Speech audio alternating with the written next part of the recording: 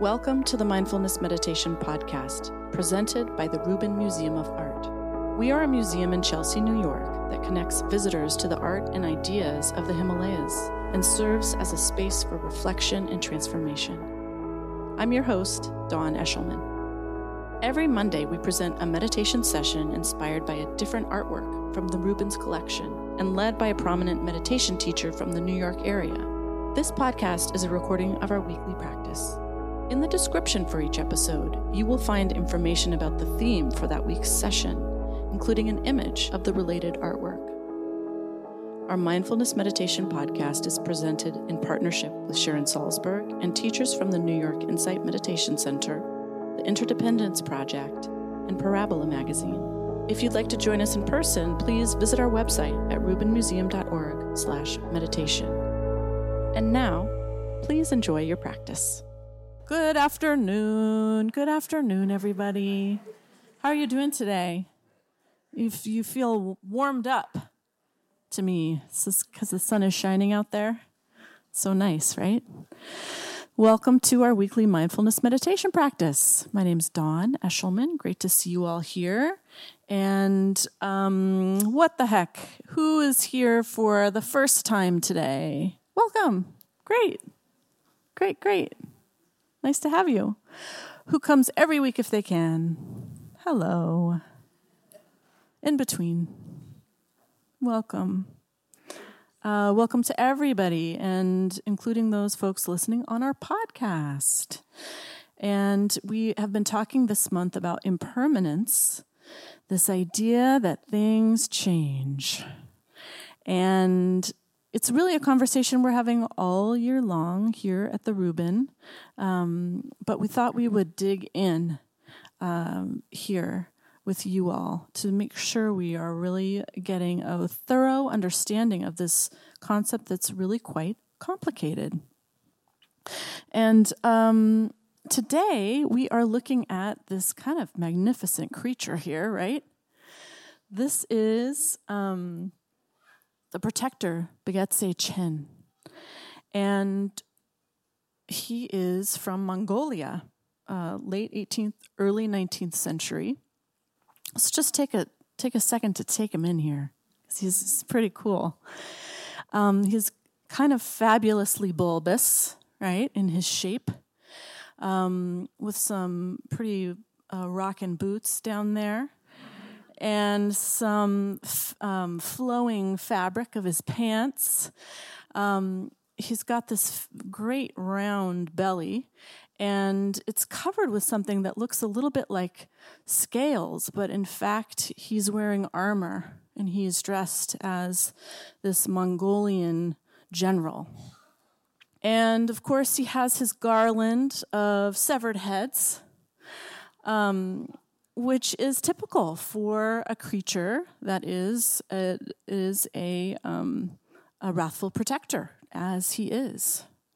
And similar, putting him in the wrathful protector vein is his expression here, which is just kind of outrageous, right? He has not just 2 bulging eyes, but 3 bulging eyes, and these kind of fiery eyebrows, and this gasp, this expression that is quite fierce with some very finely articulated fangs there, and his tongue sticking out, a crown of skulls, and then this kind of shock of fiery red hair at the top. And of course, he is wielding this sword. And we were just commenting that he's holding it kind of in a funny gesture here. It looks like he's holding a cup of tea with his pinky up. But in fact, he's just got this interesting grip on this sword here. And as with many of the wrathful protectors, his job here is not just to be a scary monster, but to be a scary monster that's actually on our side, helping us defeat our own ego. And when we are grappling with this concept of impermanence, it's a really important approach to take, because as he symbolizes his role here is to really slice through ignorance and just take the head right off of our ego. And that is also why you see this garland of severed heads around him and his crown as well. These are symbols of ego defeated.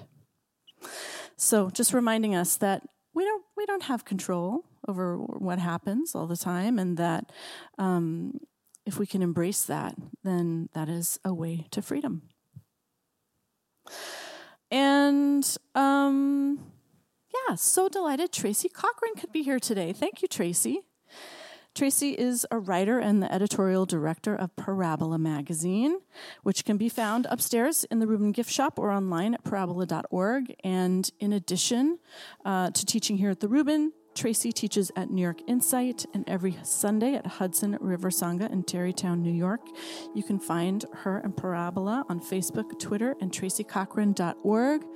Please welcome her back, Tracy Cochran.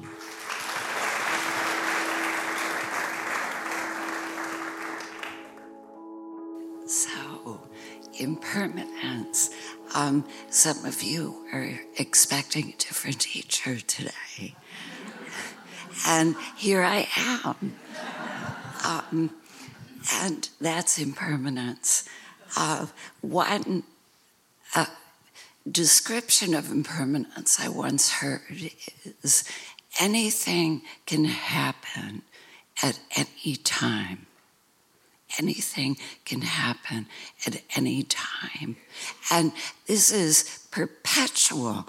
It's not just big things coming out of the clear blue sky, but even small things. Right before I came on stage, practically, I was feeling so together, and I spilled my coffee. And it kind of changes your sense of yourself in an instant. It's amazing. You go from feeling really smooth to totally awkward. And this is the way we live. And it turns out that we have not just one brain, but three.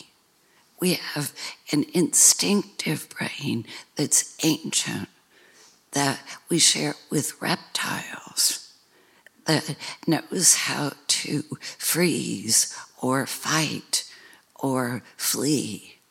We have a mammal brain that we share with all mammals. We know how to love our children. We know how to wish to be part of a group, to be cozy, to have friends. And we have a higher thinking brain.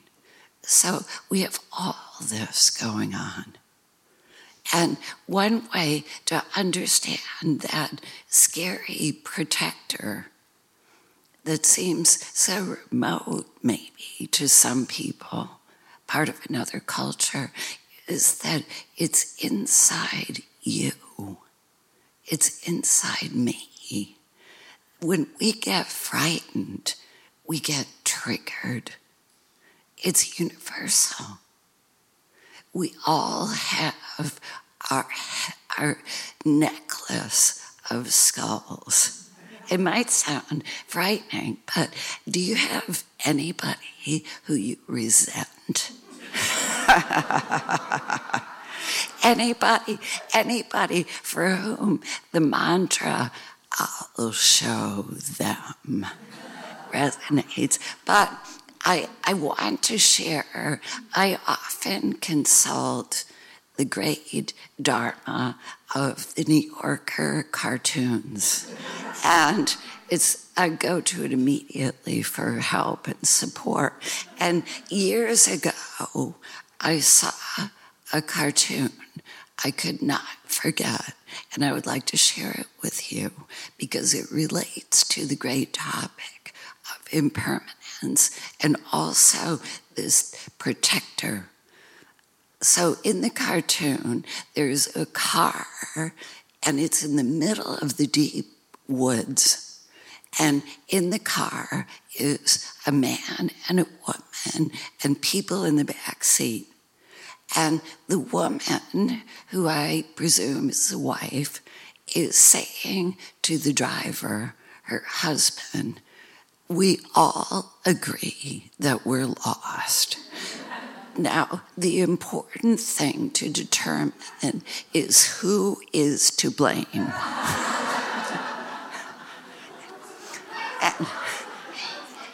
Right? And who can relate to this? It's instinctive. It's instinctive. The very first thing we do when we're in an unpredictable and unhappy situation is go for whose fault it is. And we can chew this over for a long time and reflect on it. So what I wanted to offer from my practice is that instead of trying to repress or be ashamed of the reptile brain or the feeling brain, that we meet it with curiosity and compassion. That we stop trying to be less. Stop trying to make your practice to somehow be like a lobotomy, where you won't have certain painful feelings, but instead to shift your attention to the truth. And this is the truth, that you have a capacity for an attention that can meet even the most painful feelings and reactions without judgment and with compassion. This is true. And we begin to see that our invitation in practice is not to be less human, less three-brained, but someone who can meet our own humanity in a way that begins to transform. And I'm sure all of you who have had children or animals or even plants have seen that things respond to kindness. They do. One of the key metaphors in this practice is about dealing with painful emotions. That protector, it wants to protect us, is first of all, see the basic good in that. It evolved to help you. And then picture an animal who might be frightened or startled or upset. And picture what you might do with that animal. One thing you could do is put it in a really tight stall and restrain it. This would try to hold him or her, but it would be painful. Or you could let that animal run in a great big field. Let it run and run and run until it calms down. When we give ourselves our kind attention instead of our judgment, instead of one more instruction to change. Aren't you tired of that? Instead of that, to meet yourself with unlimited compassion. So that protector inside, that reptile mind, that mammal, that thinking mind, are granted a place in your life so that their energy becomes available to you, so that you can be more vibrantly alive. So why don't we practice together?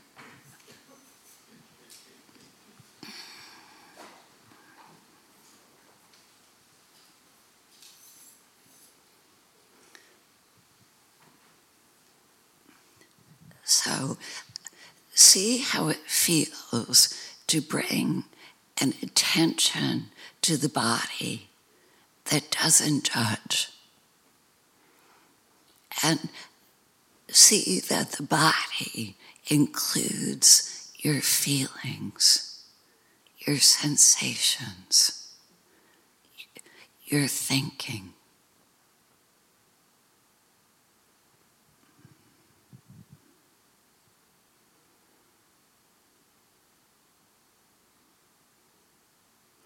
And see what it's like to grant yourself your complete acceptance.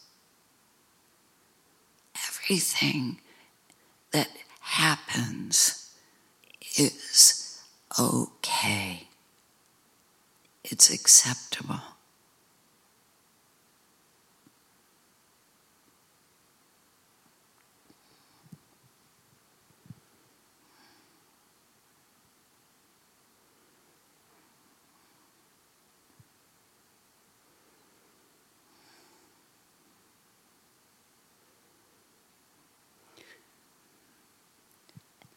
And see that this attention has a presence.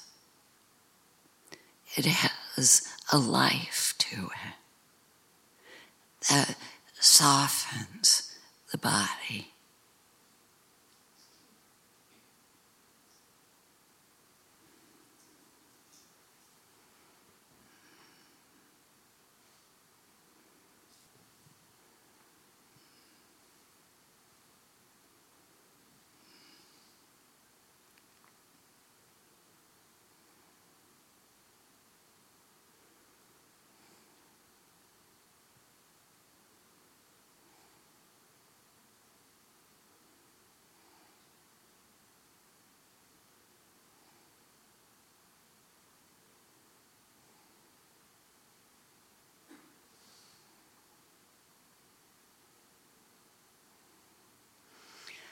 And see that it's okay to find yourself thinking,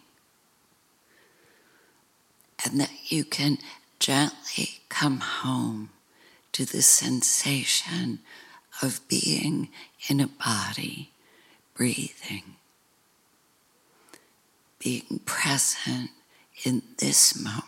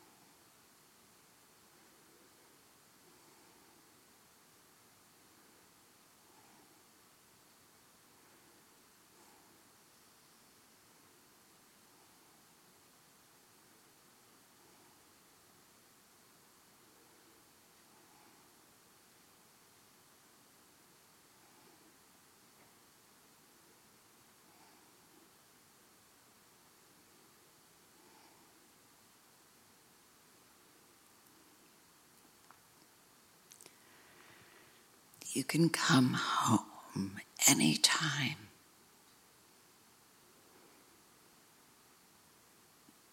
And find a presence that welcomes you without judgment.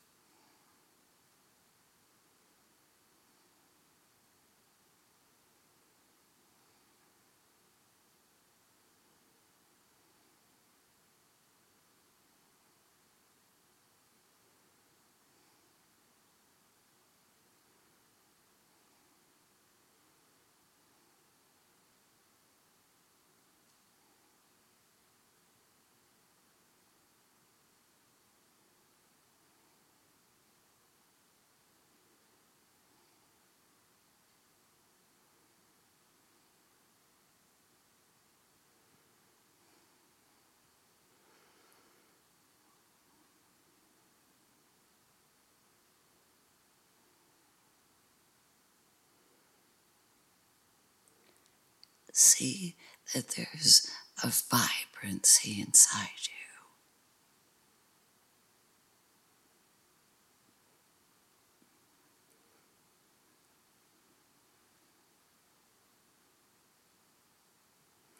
And also outside.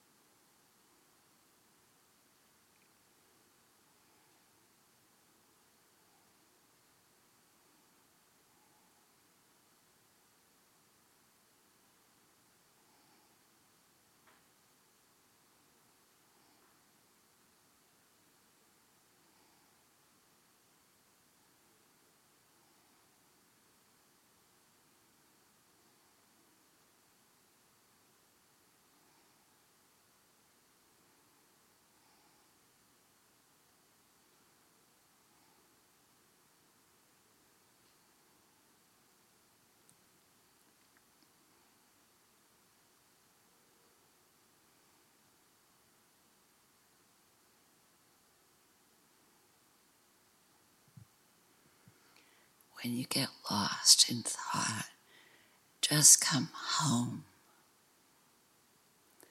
Home to the sensation of being present now.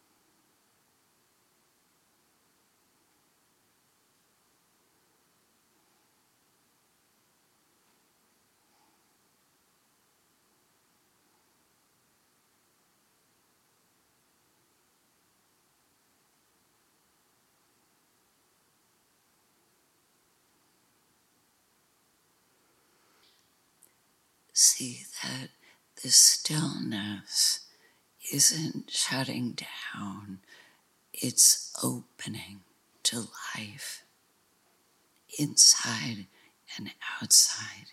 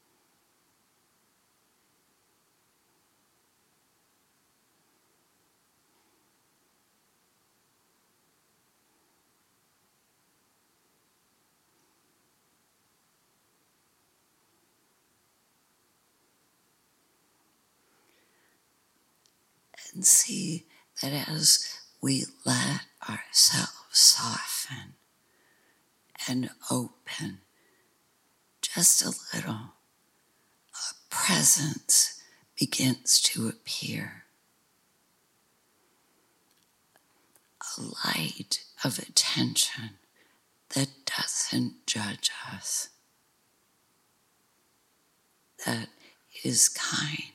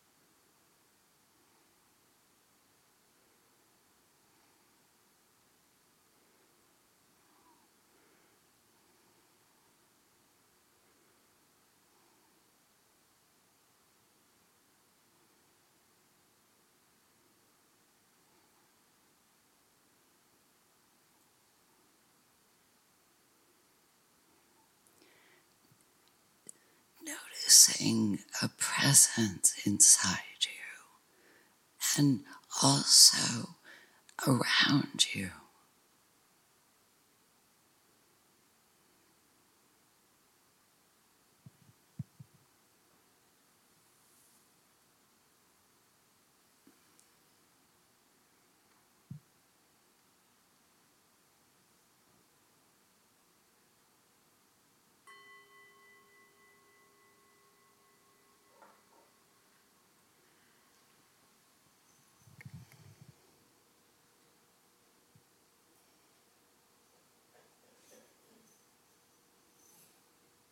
So today, as an experiment, let's notice the stillness around you, the presence.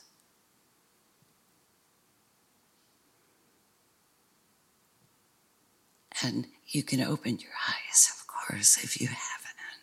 But see that you can maintain contact with that, even with open eyes. And we'll go in a few minutes and off to our busy days. But when you get carried away, know that you can come home. Even in the thick of it, come home to the sensation of being present, standing on the earth, and belonging to a greater life, a greater presence, not out there, right inside.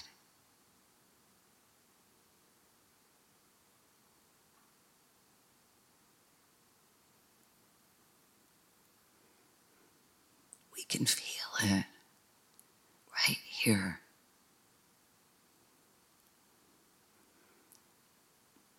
Okay, thanks, Tracy.